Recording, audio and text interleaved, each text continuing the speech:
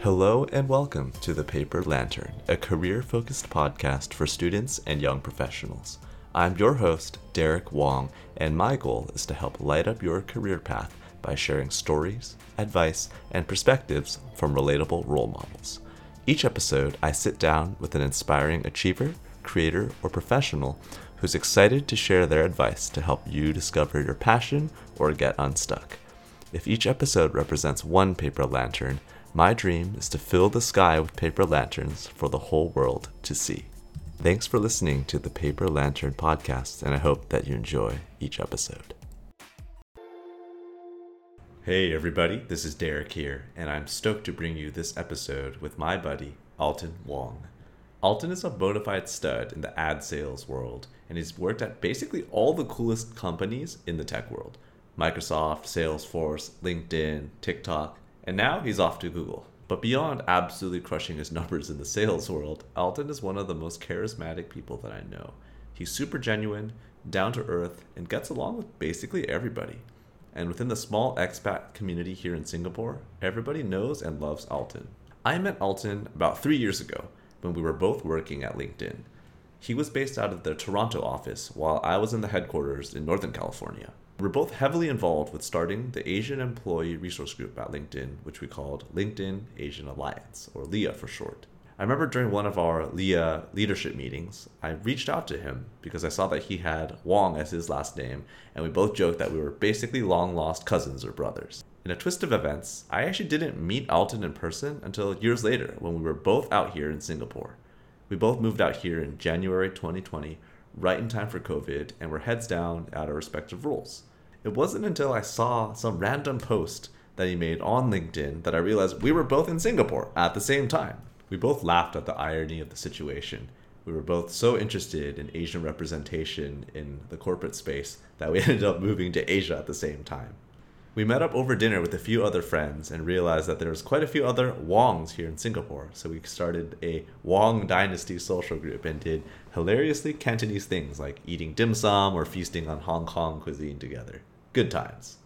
We recorded this episode in my home office studio setup, and I realized it's the first in-person interview that I've done in nearly 2 years. I'm also a bit sentimental too with this one, as we recorded this episode just days before Alton would be leaving Singapore to move back home for good to Canada.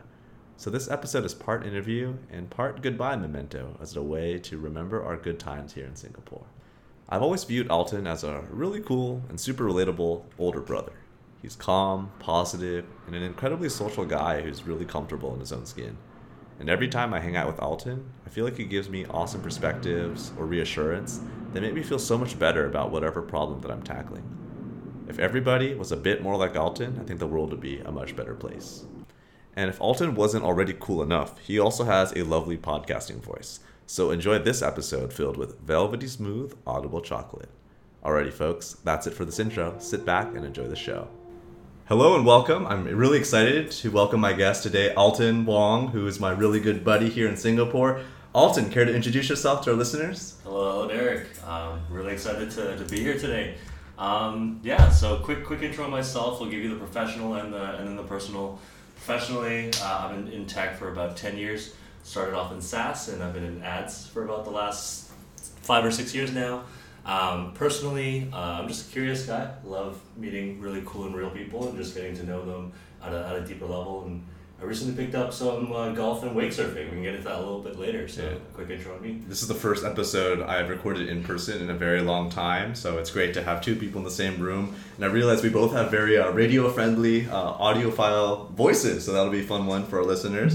And you're looking quite tan from all your time on the green and I guess on the wave. So glad that you can spare a weekend to do this recording. But let's start with what brought you to Singapore. Like I know this is not your original home, but what brought you here? Yeah, and this is my first podcast, so excuse me if I'm not as polished and velvety smooth, but I think we're here for very similar reasons. We talk about this a lot, but coming to Singapore and working abroad has always just been a dream of mine, right? Really, since I started at Microsoft as an intern, my first manager was from Australia, so that really opened the doors for me of wondering what it's like to work in a different country, and then also just I think the last couple of years of looking back at, the journey of being Asian and working in tech, that's really inspired my move to Singapore.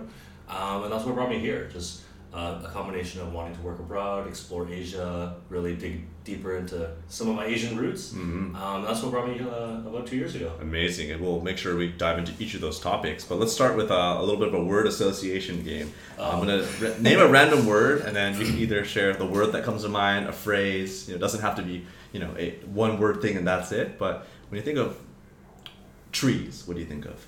When I think of trees, I think of gardens. I think of Canada. I think of the amazing forests that you can see in Canada. Yeah. And when I say golf, who comes to mind? Oh, Tiger! Come on. Oh, okay. Tiger. He's had the most incredible comeback from some pretty big setbacks. Let's put it that way. So Tiger's always been the first one. Yeah. Injuries and I guess reputationally, but life. Okay. Yeah, life. You've had a lot of life challenges, right? So. Okay. And what about home? Ooh, family, puppy, girlfriend. Macy. Home is where the heart is, So I think I'll end it on this one for that association is I've really felt like being in Singapore is home, but I also feel like Toronto is also home. So I feel like now after 2 years of this, I have 2 homes. There you go. It's quite nice. Yeah, and then one last question just to entertain: animal. Oh, okay. I recently was chatting with some friends about this, and the animal that I get associated with now is apparently Timon from Lion King. Because I'm a little lanky, I'm a little skinny, got some dark circles, but overall generally positive, cheeky attitude.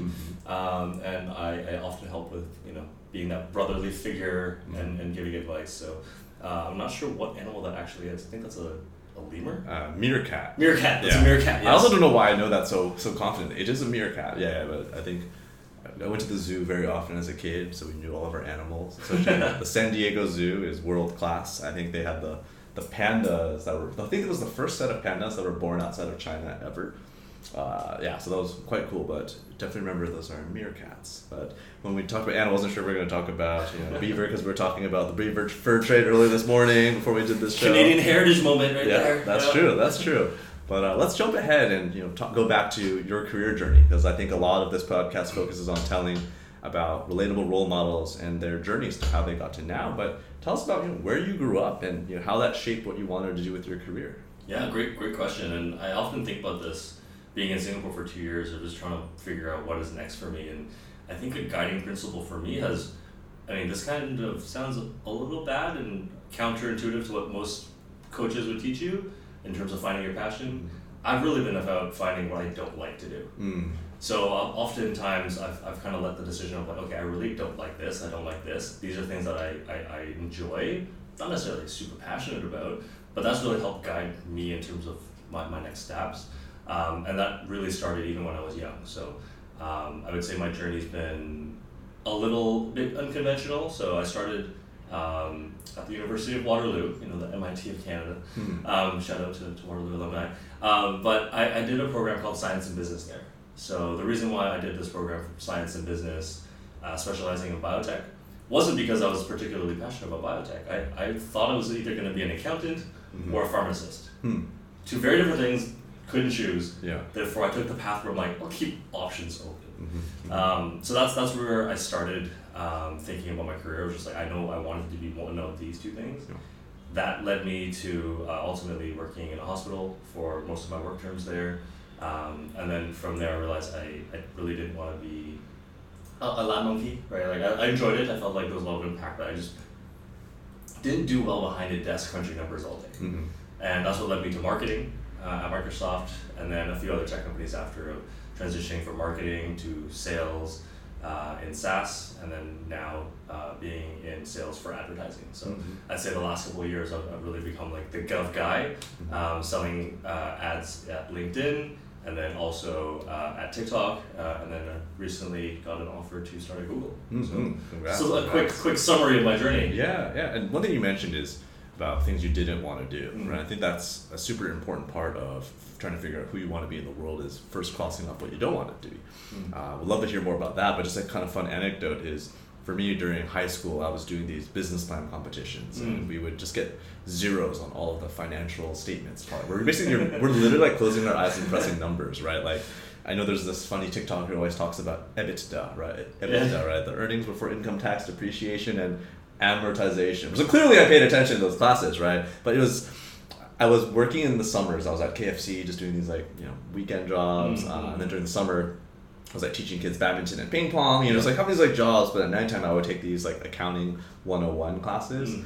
And it just made me realize this is not what I want to be doing, right? Maybe it's because it was the best years of your summer, right? And your youth, just learning about debits and credits and projecting your cash flow. I was like, this is not what I want to do. So early on, I knew I didn't want to do accounting, but for yourself, what were the things that, even to now you say, I don't want to do, and how did you, rule those out? Yeah, no, it's very similar. Like I wanted to be an accountant because I knew that was a very safe, stable career.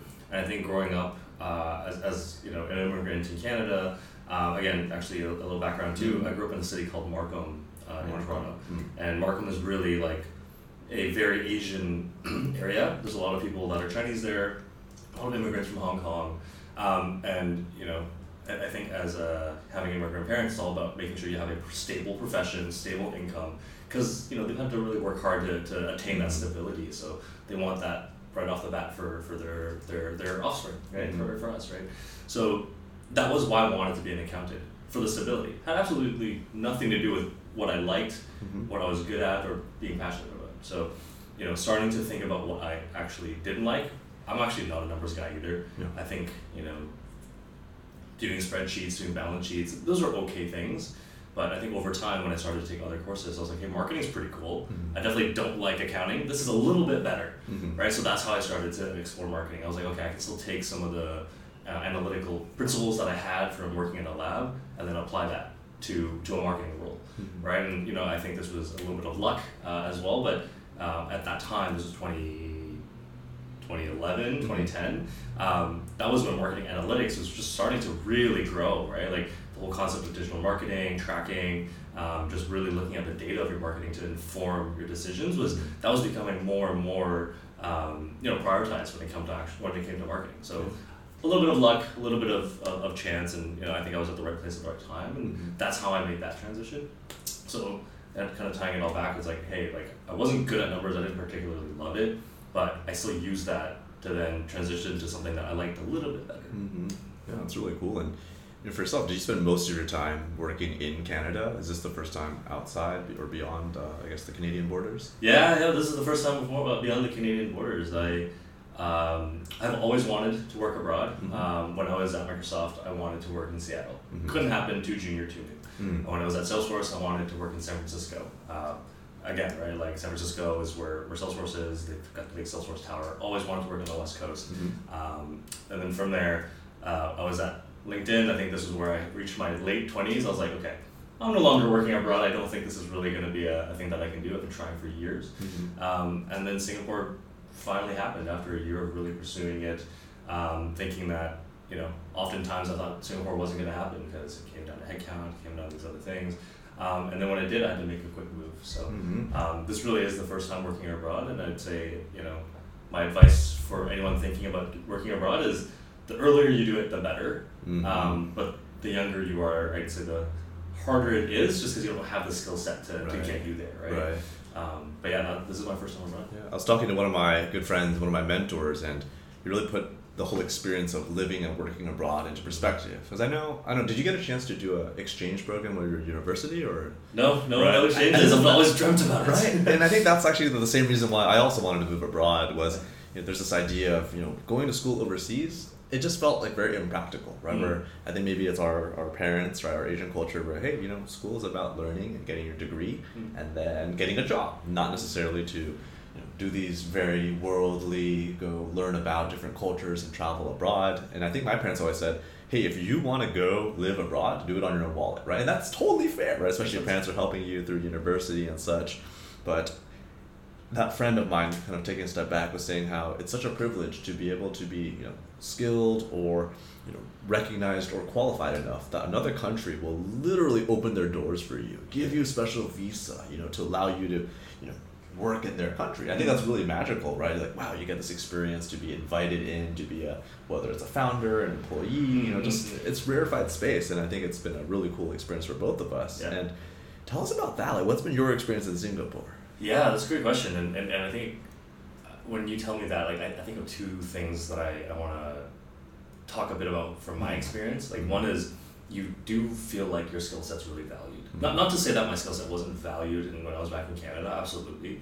But I think coming to Singapore, you know, people really appreciate that Western, quote unquote, perspective that you have, right? One of the reasons why I was able to make my case to come to Singapore was I've been, quote unquote, kind of working on government for 4 years, like kind of that gov guy, right? That helped make my case to come to Singapore because at the time, LinkedIn on the marketing side was really trying to build out their government business. So they actually had hired myself and one of my really good friends, Sarah, who was actually from Dublin, who also used to work in government in Dublin, LinkedIn. So both of us were put together and we became this government pod where we were now the government experts. Don't get me wrong, understanding the market nuances is very different, right? The Dublin market versus the Canadian market versus the Singaporean market are all very different. But at the end of the day, the government is the government, right? There's slower sales cycles, a lot more complex. You gotta sell through marketing agencies.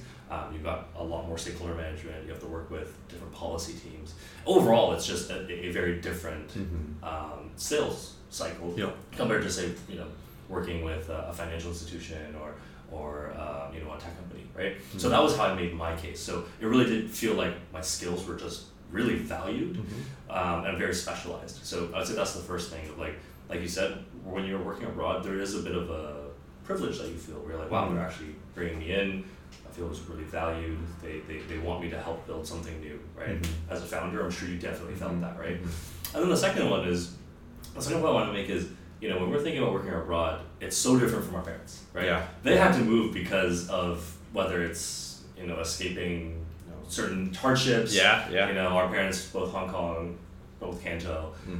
You know, I think they were thinking long term about, okay, 97, all these different things, right? So, you know, how do we have the best environment for our children to, you know, set themselves up so they don't have to have such a hard life, right? And our parents left to Canada and the U.S. for a better life, and here we are going back to Asia. Yeah. Right. So, you know, it's very interesting because one of my mentors was saying, you know, he was the first guy that hired me at Salesforce. This is in Toronto? This is in Toronto. Yeah. Salesforce hired me as a sales development rep. And I will never forget him. Ian, big shout out to you. Thank you for, you know, taking the chance on me because he started my career.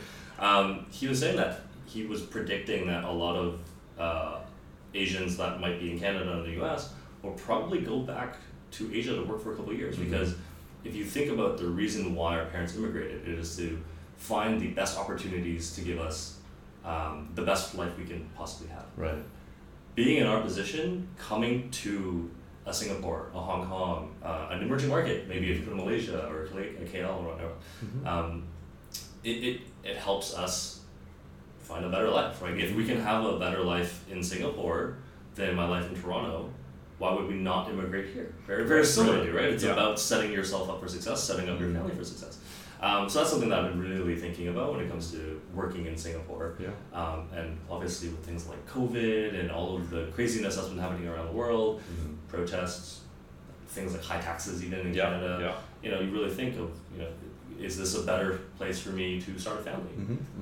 We can dive into that too, but like, those are the two things, right? It's like, I definitely felt a lot more valued. And then the second of just working abroad, it's like, we're doing this because it's for fun, not because we have to. Correct. Yeah. I think there's a lens to the terminology that we use where there's, you know, immigrants and then there's being an expat. Right? Oh yeah. Where in the States we have a lot of rhetoric where it's like, oh, these, you know, people, I think they use worse words, you know, they're coming here to steal our jobs, you know, they're not contributing to society, right? And they use the term, oh, these immigrants or these illegal immigrants, right? Well, granted, you know, not to get political, but then there's also this word of like being an expatriate or an expat, where it's, oh, you know, technically we're both immigrants, even if it's for a short-term period, right?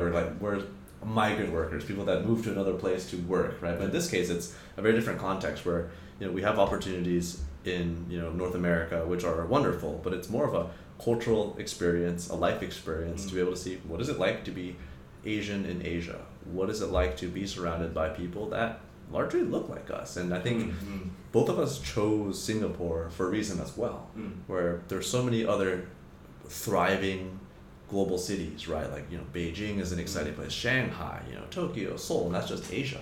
But at the same time, those places, while there are many Asian people, they're more homogenous. And I think Singapore is really cool because there's so much a blend of ethnicities, right? And granted that, that there's a majority Chinese population, so as folks that speak English, that come from an ethnic Chinese background, it's almost like we fit in very closely, and I think that's a really cool experience as well. Oh, for sure. That's been one of the most eye-opening parts of being in Singapore. It's, again, don't get me wrong, Toronto, extremely multicultural, and I've never felt out of place in Toronto, ever, right? Like, there's moments where you might, okay, I'm the token Asian guy. Right. But you grew up in that environment, so you know how to manage, you know how to code switch, and you just get along with everyone.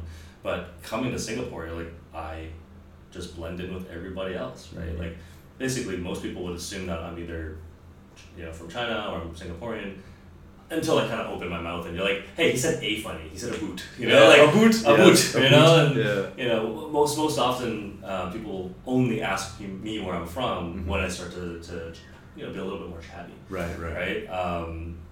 But it's definitely a very eye-opening experience, just kind of being able to blend in so easily and casually. Yeah. And I think what's interesting is, like you mentioned too, it's like a westernized Asian in Singapore or in Asia. One thing I've loved about being in Singapore is I've met a lot of people that have a very similar upbringing, right? So in the quote-unquote expat community, right? I think a lot of our friends are also Asian. We've got some non-Asians, of course, but those that are, they're either ABCs, so American-born Chinese, Australian-born Chinese, Canadian-born Chinese.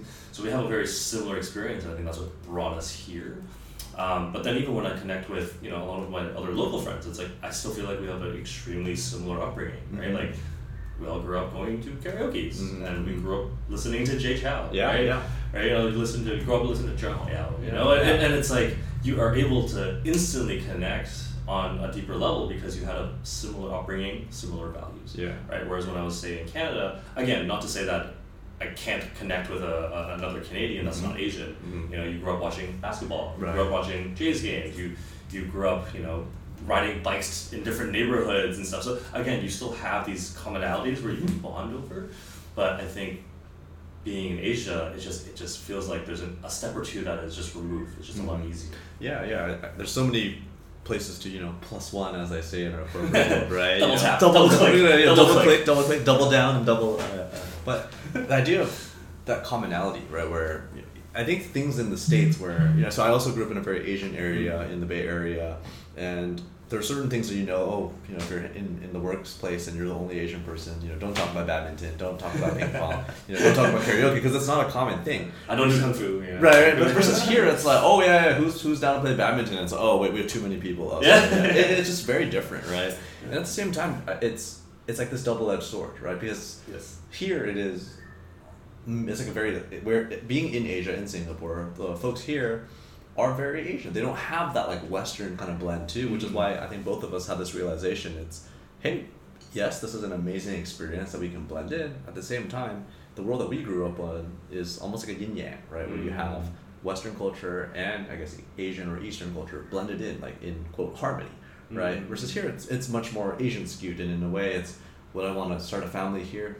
It's a very different reality. Where instead of, hey, your kid's biking, around the cul-de-sac, right, and going to hang out from the 7-Eleven, it's like a different vibe. Whether you go to the mall, you hang out with MRT, it's just a totally different world. Which is not to say one is better or worse, but it just comes down to which one matches the vision that you have for your life. Absolutely, and like one thing I think about too is, I look at the school system here, and I am a terrible student, right? I think back, if my parents never left, and I was in Hong Kong or somewhere in Asia, I'd be a dud. Like, I would not have gone to the place that I am today, career-wise, because the school systems are just a lot stricter, very heavily test-based, right? And I'm just not good at testing, right? So, if I think back, okay, if I want to give my kids the best chance, genetically, if they're going to be, any resemblance of myself, they might not be good at testing either. So I agree, right? It's like, what is that vision that you have for them? And sorry to kind of backtrack and go back to your point of kind of that yin and yang of West and East and whatnot. I used to think, I don't know how you feel too, is we have much more. We have many roots to Hong Kong, I'd say, right? Growing up watching TVB, speaking Cantonese. I used to think Hong Kong was like the best of like East meets West, right? And now that I've been to Singapore, I'm like, actually no, like Singapore is a much better blend, correct? Right? Yeah. Whereas in Hong Kong, like you really do actually have to speak Cantonese. You can still get you get by with English, but here it really is much more multicultural. And then I think that actually leads to, like you said, how yes, being in Asia is a lot more like Asia values and culture dominated, but I've also found that it's like really interesting because it's such a gradient, right? Like I've met some Singaporeans that don't even speak Chinese, and I'm like, you're just like me, you're banana, but you grew up here, which is crazy, right? But yet you still listen to Jay Chou, you know, and and then I also think about how some of them was like very similar. Like so they've done the opposite. So they went and studied in Canada, or they went and they lived in New York for 8 years, or they went to study in Germany, right? So then, even though they kind of had the inverse experience that we had, we're still kind of very similar, right? So I think it's definitely a gradient of just like the experiences. And that's probably one of the things I've loved most about Singapore. You really do meet these people from such different walks of life, career. Again, not to say that people in Toronto are not from that, but I think being in a country where you don't have family, don't really know people, you're just forced to just mix and mingle with people with different backgrounds. Right? Yeah, right on. And then just thinking in terms of the future, right? Where, as you plan to move back to Canada, how has your mindset changed about work? As we approach, into our 30s now, thinking about, what does work mean to you? I think probably the first 1 to 2 years after you graduate university, you have this killer determination that I need grind. You gotta grind. I gotta go. Pay your dues. I think it's like there's also I have to get ahead of my peers. I need to be XYZ by the time I'm 25. I need to get on 30 under 30. Yeah. Right. This is not a defeatist mantra or anything, but how has this experience of moving abroad, working in Asia as an Asian person, how has that shaped your experience and your expectations about what you're going to be doing back in Canada? Or life in Canada? Yeah, that's a great question. I feel like I have a lens into two very different lives. Being still so closely tied to Canada and then being in Singapore for the last 2 years. I feel like I look back at what some of my friends are doing, where they are really settling down, having kids, starting families, having dogs, buying homes. The dogs, The dogs, right? Like, you gotta get the That's how you know. I look at that life and I'm like, that is so far from where I am right now. And that's actually what I want. So very similar to how I was, I guess, going back to my career of like, what do I not want, right? Really bring that back to how I've made that decision to go back to Canada. Being in Singapore, I've been golfing, been going out, meeting friends, we go for drinks, right? It's been a hell of a time, right? Wakeboarding, do whatever you want, whenever you want, really have no obligations to anyone, right? And it's been absolutely amazing, but especially in the last 6 to 12 months, it's, how many times can I go golf before I'm like, I need to do something right, a little bit more, tied to the vision that I want for myself, right? Like, I can't see myself continuing to do this until I'm 35 or 40. Like, I want to settle down, right? So, I see that lens of like, that's settling down, and I think people use that term settling down so negatively. Right. But it really isn't. It's about starting that next stage, if and when you want to, and if you're ready for that, right? Yeah. I think I've hit that point where that is more important to me than going out. And then the other lens of like being in Singapore, I think that Asian work culture, similar to when you just first start, it's about like that grind, getting ahead, how to make as much money as I can. I feel like in Singapore and in Asia, it's that times 100. Yeah, it's certainly amplified. Right? It's just so amplified because I think if you tie back to, what our immigrant parents think about, it's about stability, right? And how do you have stability? Oftentimes that stems from being financially stable, right? How do you become financially stable? You grind, you put in the hours, you work, you make the money, right? So I think being here, it's really, like you said, just put that like on steroids, and some people love it, and to be frank, I enjoy it too.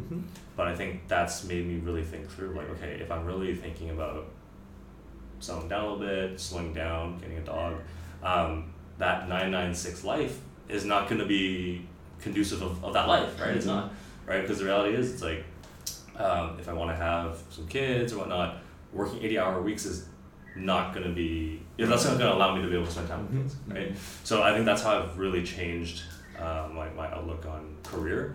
I think especially in my 20s and my early 30s, I'm still early 30s.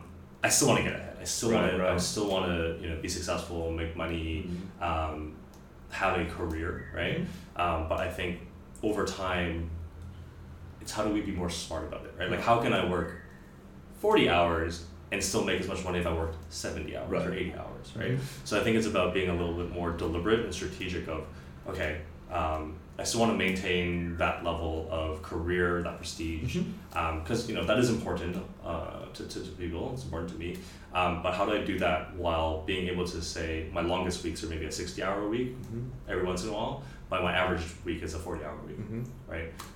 One of the things that I actually really helped me decide on taking that next step of taking that Google offer when I returned to Canada was actually talking to my boss, and I was like, hey, like, what's the one thing you absolutely love about your job? You've been there for 8 years. And he said, hey, like, I'm a new father. My daughter's just a few years old. There's only so many places in the world where I can, not have to work 70-hour weeks to be able to provide that future I want for my daughter, right? And like that really struck a chord with me. I'm like, okay, that's what I want. I don't have any aspirations to be this crazy CEO anymore, or to be the 30 under 30. It's too late for that now.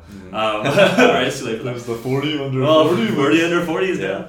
But I think my aspirations, the values have changed a bit. My aspiration now is to have like that wholesome nucleus family. Yeah. Right? And I don't think there's anything wrong with that. Yeah, so. I agree. I think even that phrase of I want to be successful, that's a fun phrase, but the idea of like getting ahead, it's like ahead of who, right? The only person you should be trying to get ahead of is yourself, right? Like to achieve certain, smart goals that you set up, and if you can get that earlier, great, right? Because I think everyone has this mentality in Asia that it is a race, that it is a very, I would say scarcity mindset or like a fixed mindset where if I gain, someone else must lose, right? Where it's a very the global economy is very competitive. Don't get me wrong, but at the same time, there's the phrase of life is not a race, right? At the same time, everyone's running their own, right? In a way, it's like in the same way, it's like everyone's just doing their own thing at the same time, right? I remember before I came to Singapore, I was traveling for 3 months, right? And I was not able to make it for my high school 10-year reunion.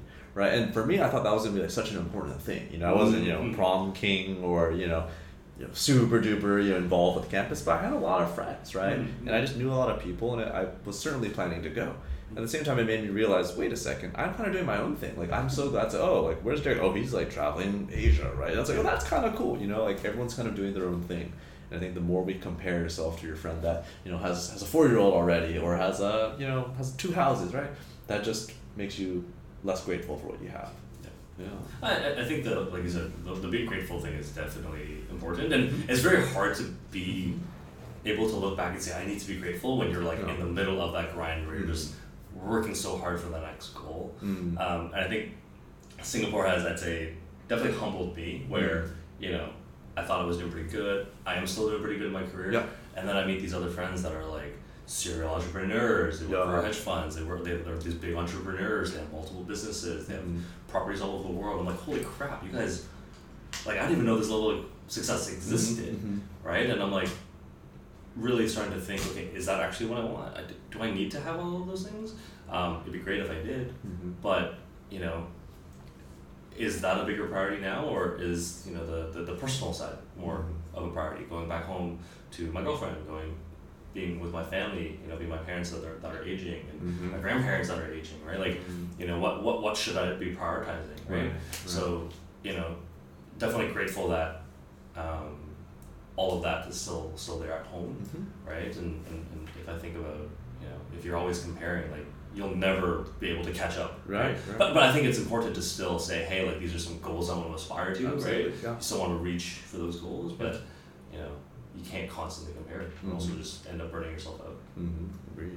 And switching gears a little bit, in a funny way, Alton, I feel like I've known you for a very, very long time, but in reality, we only met recently within this past calendar year, right? And building on top of that, like, you're one of the most sociable, popular, and just down-to-earth people that I know. And that's actually, like, I feel like is one of your superpowers. It's literally, you can connect with anybody, right? Where your friends group, even, you just have so many friends, your social calendar is always packed. I'm curious, like, how do you do it, right? Because I imagine, at work, there's people you like, dislike, tough deadlines. Like, how do you manage people in your mind? Is there a certain framework, or what does your mind calculate when it comes to people and personalities?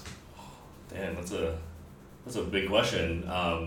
And it's something I've been thinking a lot about too, especially that that superpower, because I think that's what led me to being in sales, right? Is being in this role where I have to be social. And funny thing is, I grew up very introverted. I was a really quiet, shy kid. Like my family, my parents, my family friends, cousins were all very concerned for me when I was a kid because I was super awkward. Yeah. Right. Like when my parents had family friends over, I'd hide under the table. Wow. Like I was really weird as a kid. Yeah. Yeah. And then I think over time, I obviously grew out of it, but I think that was a conscious choice where, like, okay, I want to be liked, right? I think as a teenager, you want to be liked. Yeah.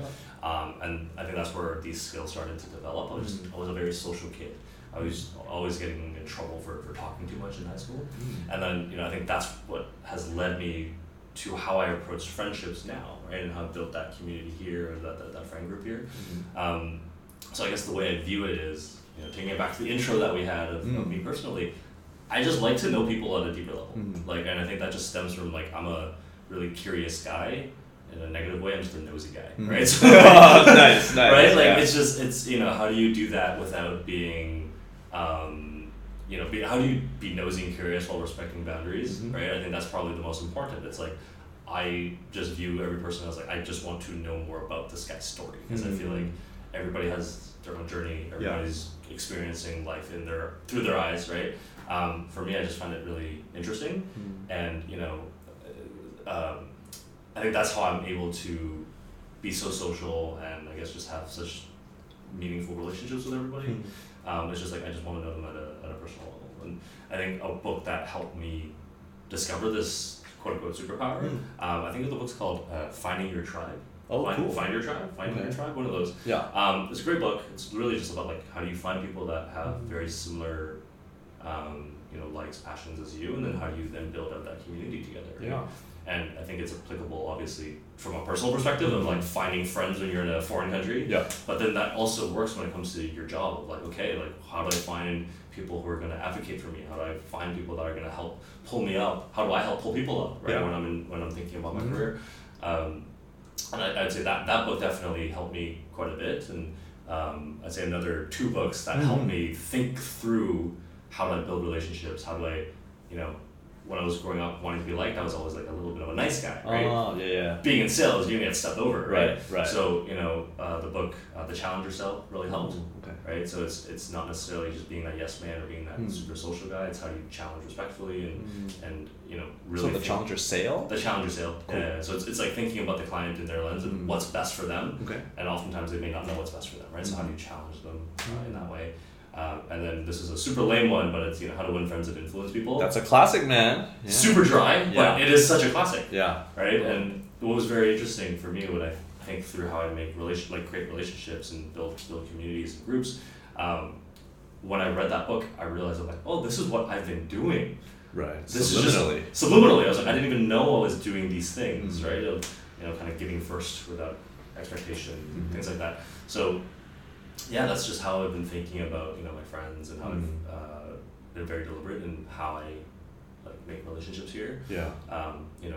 Even like you said, there's people I like. Just when I think about when I first came to Singapore, my first thing was, okay, I obviously want to have a good relationship with my coworkers, right? And then how do I turn my coworkers into friends? Okay, so I'm just hey, I host them, have a barbecue. Invite them over, right? It's about kind of reciprocity. It's just giving first, and if they give back, great. This person, we're in the same tribe, I'm giving and I'm doing stuff, organizing events. This person wants to do it. Okay, so there's a mutual want to be friends. Okay, so then that's how we start to build that. And then the second thing I was how do I make sure I build a network outside of just work? Because work is great, work's not permanent, right? If I leave, if that person leaves, right? How do I just have another community outside of just work? So that's how I prioritize just kind of starting out in Singapore. No, thanks for sharing those books in particular, and in a funny way, I feel like you're almost like a big brother to me in many ways, and I feel like we're the same age. You have this ability just to you get along with people, and I feel I'm kind of caught just to share just going deeper. I also used to kind of have this people pleaser mindset and the desire to be liked. And then you read books like, The Subtle Art of Not Giving a Fuck. You read, there's a book that I read recently or listened to. It was the Courage to be Disliked Cool. right? And That's a good one. it's written by a Japanese author where it's a young kid. It's written in like almost like a script format where it's a young kid having a dialogue with a philosopher who basically explains that you'll never be happy if you're always trying to be a people pleaser. The only way to truly be free is to have the courage to be disliked, right? So in a weird way, I'm kind of caught in between two, not extremes, but two modalities, where one says, the only way that you can be happy, you can be free, is to not care what other people think about you, which is one. And then there's that mindset that you share, right? And Abraham Lincoln, right? It's when you meet people that you don't like. I think Abraham Lincoln has a quote where I'm paraphrasing, right? Like, I don't like that person. I must find a way to get to know them better. Yes. And I found that so profound, and that it feels like you're much more leaning towards like the Abraham Lincoln, school of thought. I'm curious, do you find it challenging? Like, what do you do when you find someone that you quote just don't get along with? Oh, that's a good question. It's like, because you're right, I do tend to get along with a lot of people, but there's definitely people I don't necessarily get along with, and I guess I never did that. I did this, but I agree. So it's like, okay, this person has certain traits I dislike. Yeah.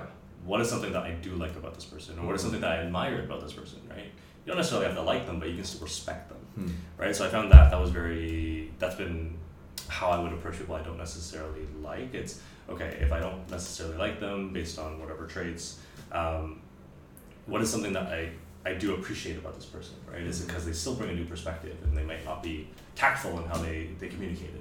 Is it, it's also breaking it down, right? So it's like, okay, I don't like this person. Why do I not like this person? What is it about these things? Is it the way they communicate? Is it a personal thing? Is it their values? Is it, you actually might have more things in common than you think, right? So that's how I've also kind of approached it. It's like, I would say if I know I don't like them, let's break down why, or how do I get along with them better? And then is it personal or versus like what is the issue, right? Let's focus on the issue, never focus on the personal. That's kind of how I would break that down. Yeah, really cool. Really, really good advice there. It's just you were saying the other thought too of well, no, I just lost my thought now. No worries. If we're close back, we can always jump back to it. Yeah, but kind of shifting gears to more of like the lightning round, right? Yes. It's I know you're packing up and getting ready for the big move back to Canada. I'm curious, as you were going through your belongings, was there a particular belonging that it makes no sense for you to hold on to or keep, but you're deciding to pack with you? Is there anything that you're just like, I just have to keep this? That makes no sense. It's a great question. As of right now, I'm trying to donate as many things as I can and try to get rid of things. Like I came here with 2 suitcases. My goal was to go home with 2 suitcases. I'm going back with 3. Okay. Actually, one thing I really wish I didn't take or buy that many of are shoes. My girlfriend will attest to this. She's like, "Wow, you have more shoes than her. I have more shoes than her." Yeah. The reality is I didn't need them, but being in Asia, I found finding sizes that fit me a lot easier. So I'm like, you know what, I'm gonna take these with me. But if I were to think about more of like a memento, it's like, I think the first thing that comes to mind are, actually, I was actually chatting about this with Karina yesterday. Yeah. I have like this like folder of like cards, of like thank yous and like Christmas, and I actually brought a bunch of cards from Canada as well. Wow. Because I was like, okay, like these are my best friends, and I want to be able to have like some photos and cards and stuff up. And then being here for 2 years, it's like I have a few cards and stuff from some friends here too, and I'm like, do I take these with me? I mean, I already have the memories. The relationships are going to be there. I guess I tend to be a little bit more of a sentimental guy, but I think back, like, if I take these, I'm not going to put these out. I'm just going to put this in a box anyways. Yeah. So, that's something I'm wondering, like, do I take these? Do I leave this? Hold on to it, because who knows, one day when, Instagram, the next Instagram comes out, you lose all your Instagram data, all your photos, all that.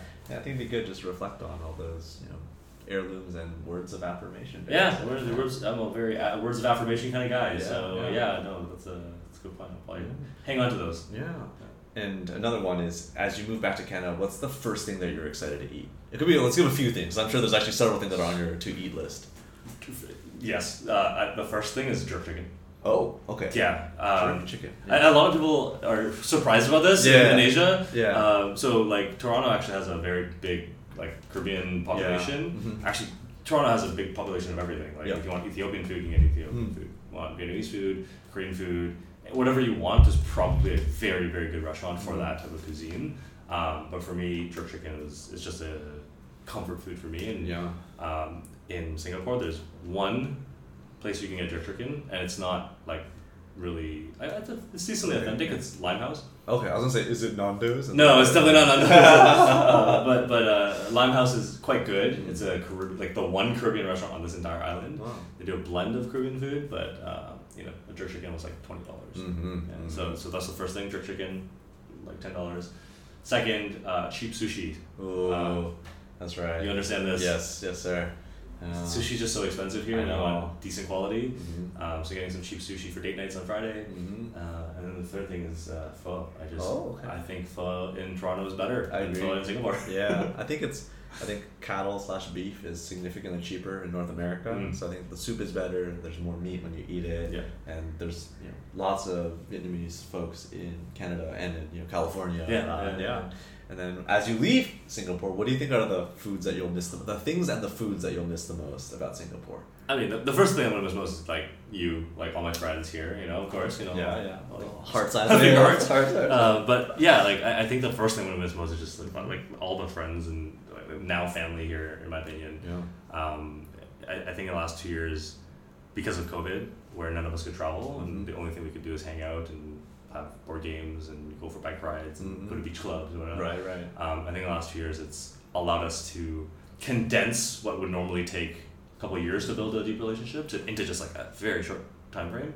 So miss my friends, but when it comes to food, I'm really gonna miss banh mian. Oh, okay. Could you explain banh mian, like the noodle dish? Yeah. Yes, I can explain that. That is like a thick, flat noodle with pork stock, ground pork, veggies, anchovies, and a runny egg. So it's a very simple dish, to be honest. It's a very homey type of meal. Yeah. And it's like $4. Yeah. So super cheap. Yeah, it's just super cheap. Then you usually let me add extra veggie, add extra meat, add extra everything.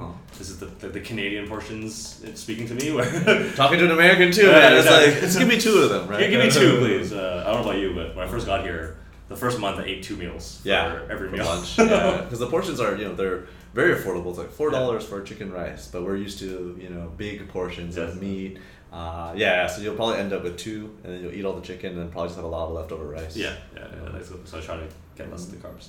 Yeah, I'm really gonna miss banh mian. That's just like the most comforting thing here. And then I think the second is just like the access. Right. The access to just like cheap, good Asian food. It's unmatched here, right? You can walk down the street, go to a hawker, a coffee shop, a coffee team, and you can get pretty much any type of local food for quite affordable prices. Whereas in Canada, the cheapest meal right now is probably $12. Yeah. Right. So. Yeah. And you talk about access, it made me think of both, the amazing public transit system, the buses, the MRT, and then even just the affordability of Grab. And you're a big advocate of time equals money, right? Time is money. Time is money. My friends who rip on me for taking Grabs all the time, it's within my transportation budget. But it's still cheaper than say buying a car in the States or in Canada, right? So that accessibility, I think that's one thing I'm gonna miss, but one thing that's gonna frustrate me when I go back for sure to Canada. Yeah. What about you? Do you feel the same, especially coming from the Bay? Yeah, I'm gonna miss public transportation to the maximum. I think you can catch diseases when you're taking some of literally my friends have gotten sick by taking it. Just you don't know what's been on there beforehand. It's not. This is the BART, or okay. The world famous BART, I say. Yeah, but public transit's amazing.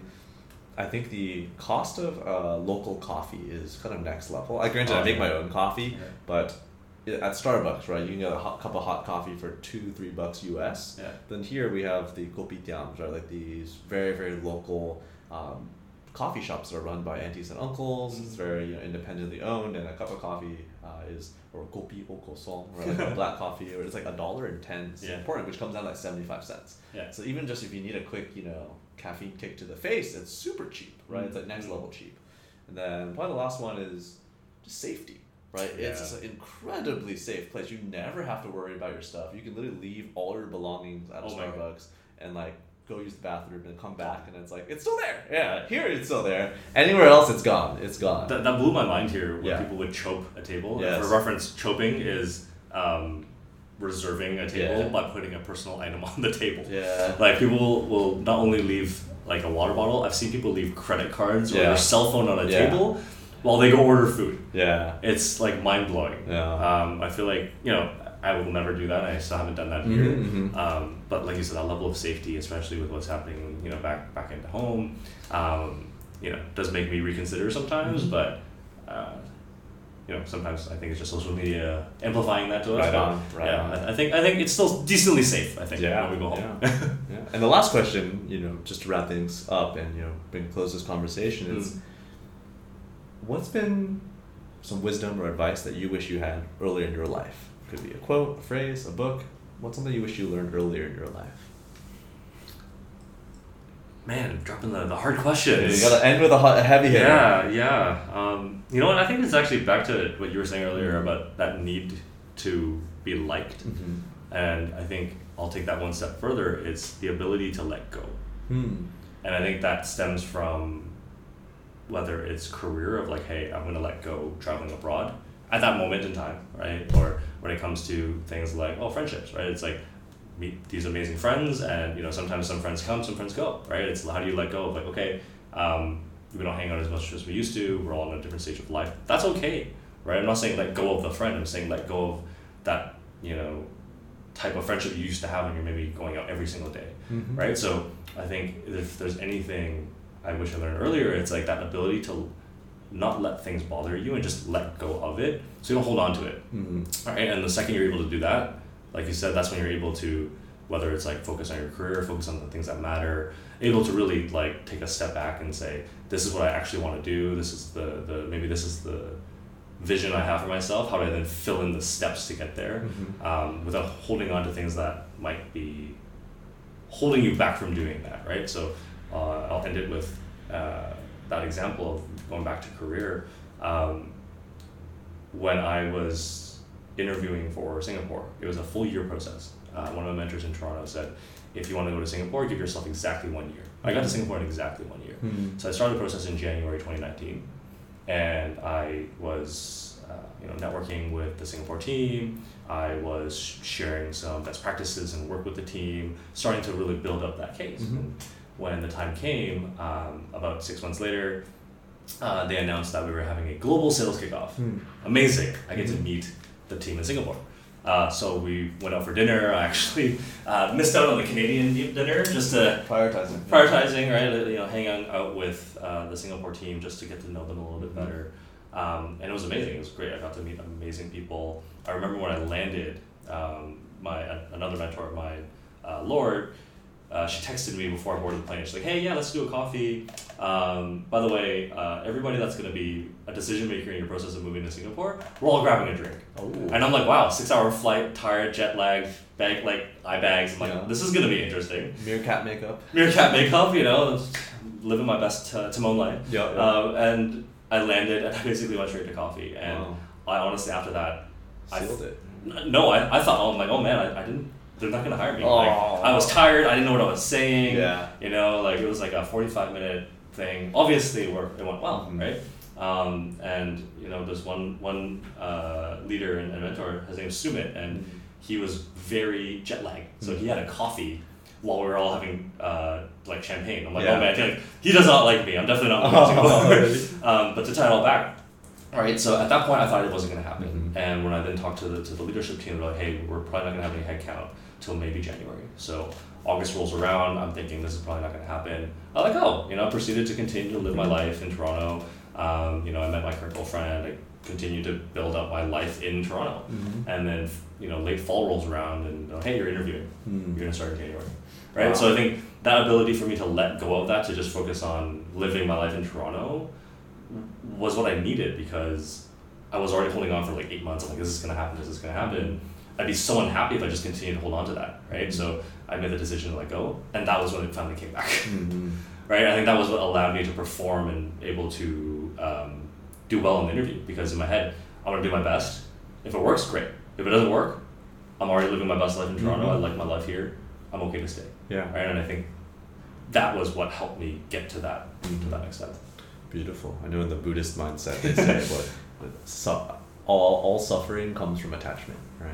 When you're attached to either your current life, or you're attached to the outcome or a certain dream that you might have, and then you suffer. But at the end of the day, life is good. This conversation was an absolute pleasure, and I don't know, it's kind of surreal. You know, this might be one of the last times we're going to hang out in person in a very, very long time. You're coming to Toronto. Yeah, we have Raptors set up. But it's been an absolute pleasure, Alton. You know, I'm really excited that we got to have this conversation, and I'm really excited for you and your next steps to come. Thanks, man. I appreciate this, and I was just joking with you, like, oh, maybe one day we can do a podcast with you. Yeah, man.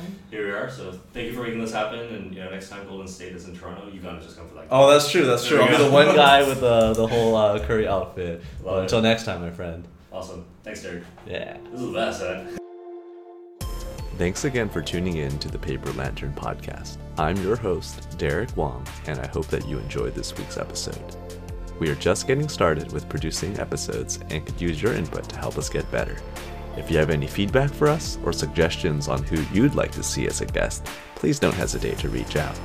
If you have a friend or colleague that you think might enjoy this episode, please share our podcast with them and tell them to visit our website, thepaperlantern.blog. Thanks for taking the time to listen, and I hope you have a wonderful week. Cheers.